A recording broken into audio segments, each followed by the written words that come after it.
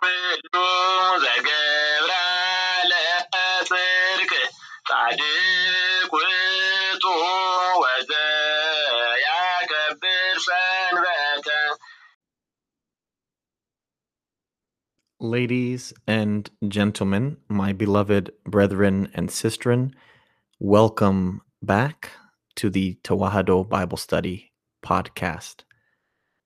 My apologies for the lengthy 2-month hiatus. One of my favorite mangas / anime is called Hunter x Hunter, and it is a notorious series that its own fanatics refer to as hiatus x hiatus affectionately. And I feel the sting because I haven't done my duty.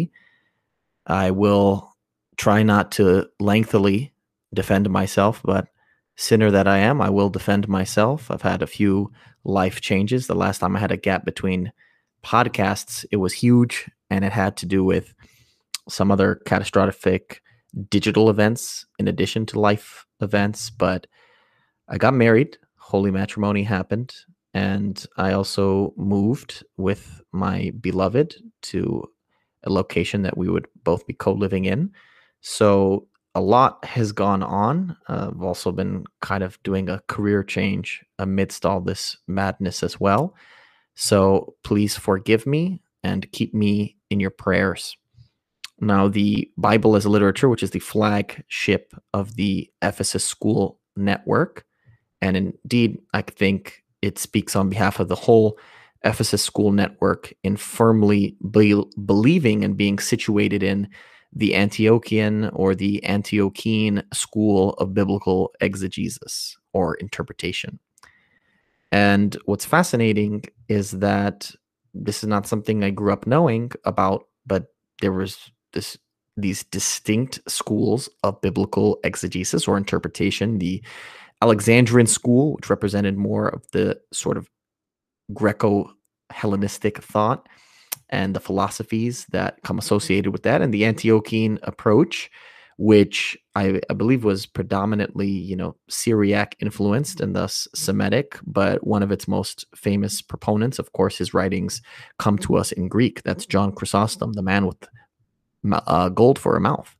So the Antiochian approach is very different than the Alexandrian approach, and there's a great article that you could sift through the Ephesus School Network's main page, and you will be able to see the finer details of what it is, or if you do some of your own searching on your search engine of choice, you can also do that. But the big thing for me is that without me knowing it growing up, the Trigwame Beit, which is the Aksumite school of biblical exegesis, has had Western scholars independently come to a consensus that it is itself situated also in the Antiochian school of biblical exegesis. You can call it historical accident, or you can call it the grace of God. And what makes it weirder is that there's this mix of Alexandria and Antioch within the Aksumite tradition, because our hierarchs or our bishops came from Egypt, from Alexandria,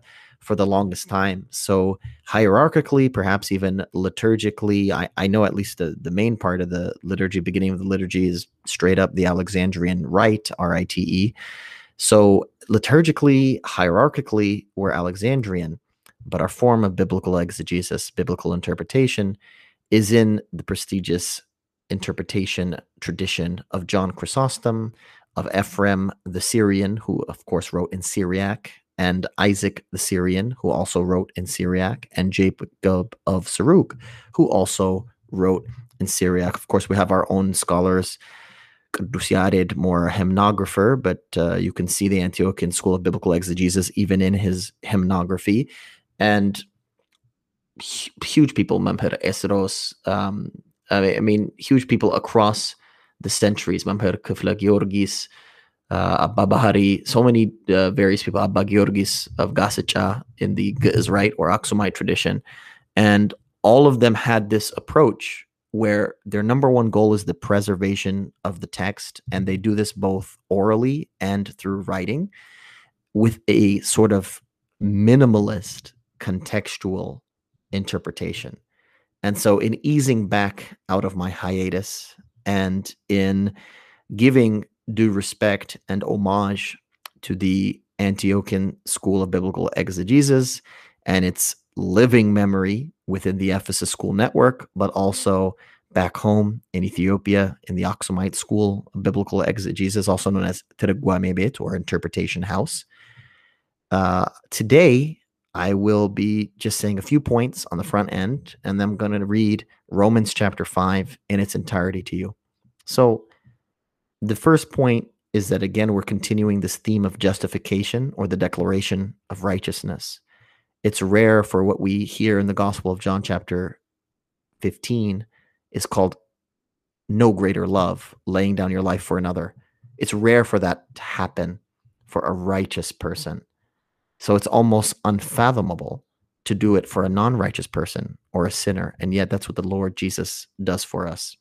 The second point I want to mention is that you see this movement, this path from tribulations to hope. If you ever hear a gospel that is without tribulations, may they be anathema. May they be accursed. Because there is no other gospel. There is no other way to hope than through tribulations. And this is actually a huge motif of the writings of Isaac the Syrian. He has some misguided views on the salvation of all, but he is relentless in his approach of sharing his sage advice for people to check themselves, to examine every spirit, and to particularly examine a spirit if it seems to be a spirit lacking in tribulations. The Christian life should not be alga ba alga, mattress upon mattress or cloth upon cloth. Everything shouldn't be easy peasy cover girl. So keep that in mind as you keep your hope fixated on not your own declaration, a self-declaration of righteousness, but the declaration of righteousness that comes from God because of the reconciliation that happens to us through his beloved Son, his one-of-a-kind Son, our Lord and our Savior, Jesus Christ. The final point I'll make before I read is to remember your context. Your context is that of democracy. Your context is that of committees. And so sometimes a word like reign, R-E-I-G-N, which has to do with what a king does. That's why in Spanish, reina is queen and rey is king. There's a Latin root there. So the reign or the kingship, the rule by king, the absolutist monarchy or the Caesarism, the Augustinism, a military dictatorship for those who want to put it pejoratively, is being compared between sin's reign and grace's reign. So it's not a bunch of different ideas coming together to form one idea. It's one force, one entity reigning over you, which is sin, and it has become overcome. It has succumbed to the will of grace, which is now in charge. So say goodbye to sin. And in fact, this is in our Uddasi Mariam, or Praise of Mary. It's also at the end here of Romans chapter 5, and you'll hear it. But where there is an abundance of grace, or whether there's where there are many sins or a multitude of sins, there too is an abundance of grace. It's phrased different ways. Today I'm reading from the KJV. The KJV versus the LEB versus different Amharic translations, translations of the prayer books. You'll see this phrased in numerous ways. But if you get the main teaching, you will be able to recognize it in all the different places that it shows up. I said I would be brief. Of course, I talk for a vocation, and so that will be very difficult for me to be brief.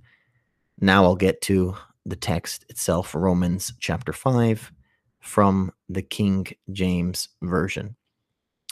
Therefore, being justified by faith, we have peace with God through our Lord Jesus Christ, by whom also we have access by faith into this grace wherein we stand, and rejoice in hope of the glory of God.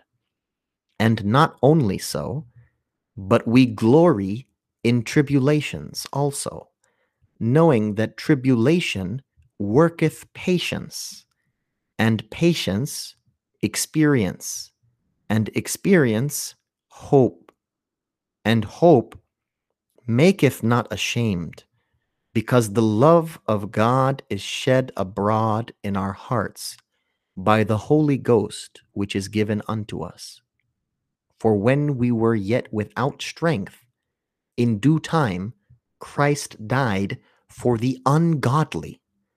For scarcely for a righteous man will one die, yet peradventure for a good man some would even dare to die.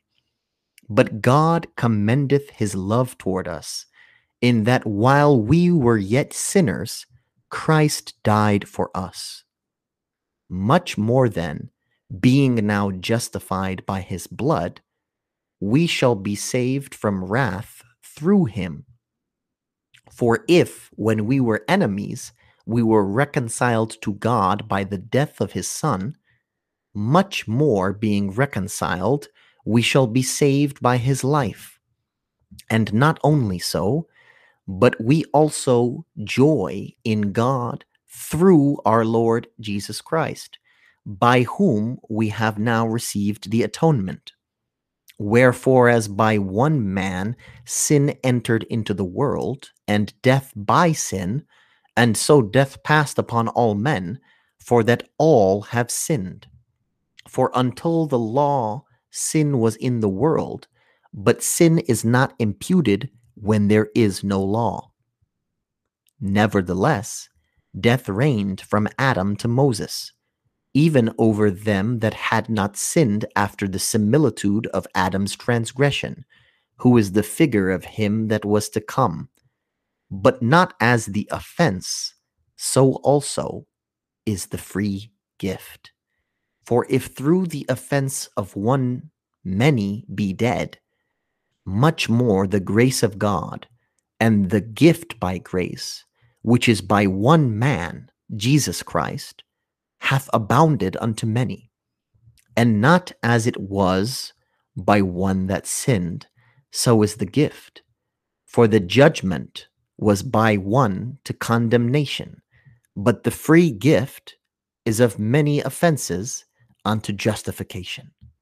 For if by one man's offense death reigned by one, much more they which receive abundance of grace and of the gift of righteousness shall reign in life by one, Jesus Christ. Therefore, as by the offense of one judgment came upon all men to condemnation, even so by the righteousness of one the free gift came upon all men unto justification of life. For as by one man's disobedience many were made sinners, so by the obedience of one shall many be made righteous. Moreover, the law entered, that the offense might abound. But where sin abounded, grace did much more abound. That as sin hath reigned unto death, even so might grace reign through righteousness unto eternal life by Jesus Christ our Lord.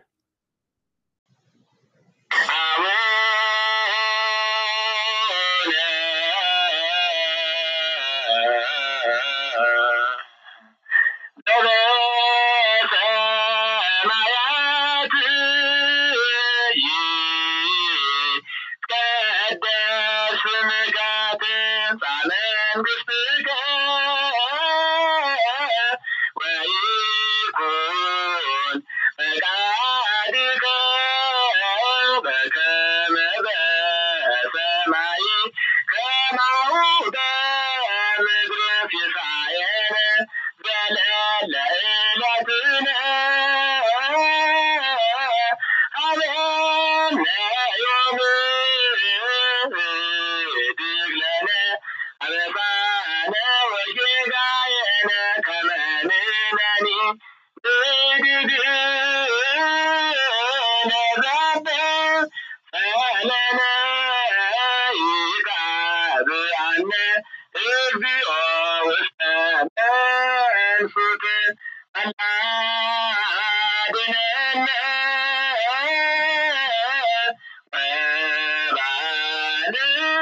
ወባልሐነ እምኩሉ እኩይ በዚአከ ይእቲ መንግሥት ኃይል ወስብሐት ለዓለመ ዓለም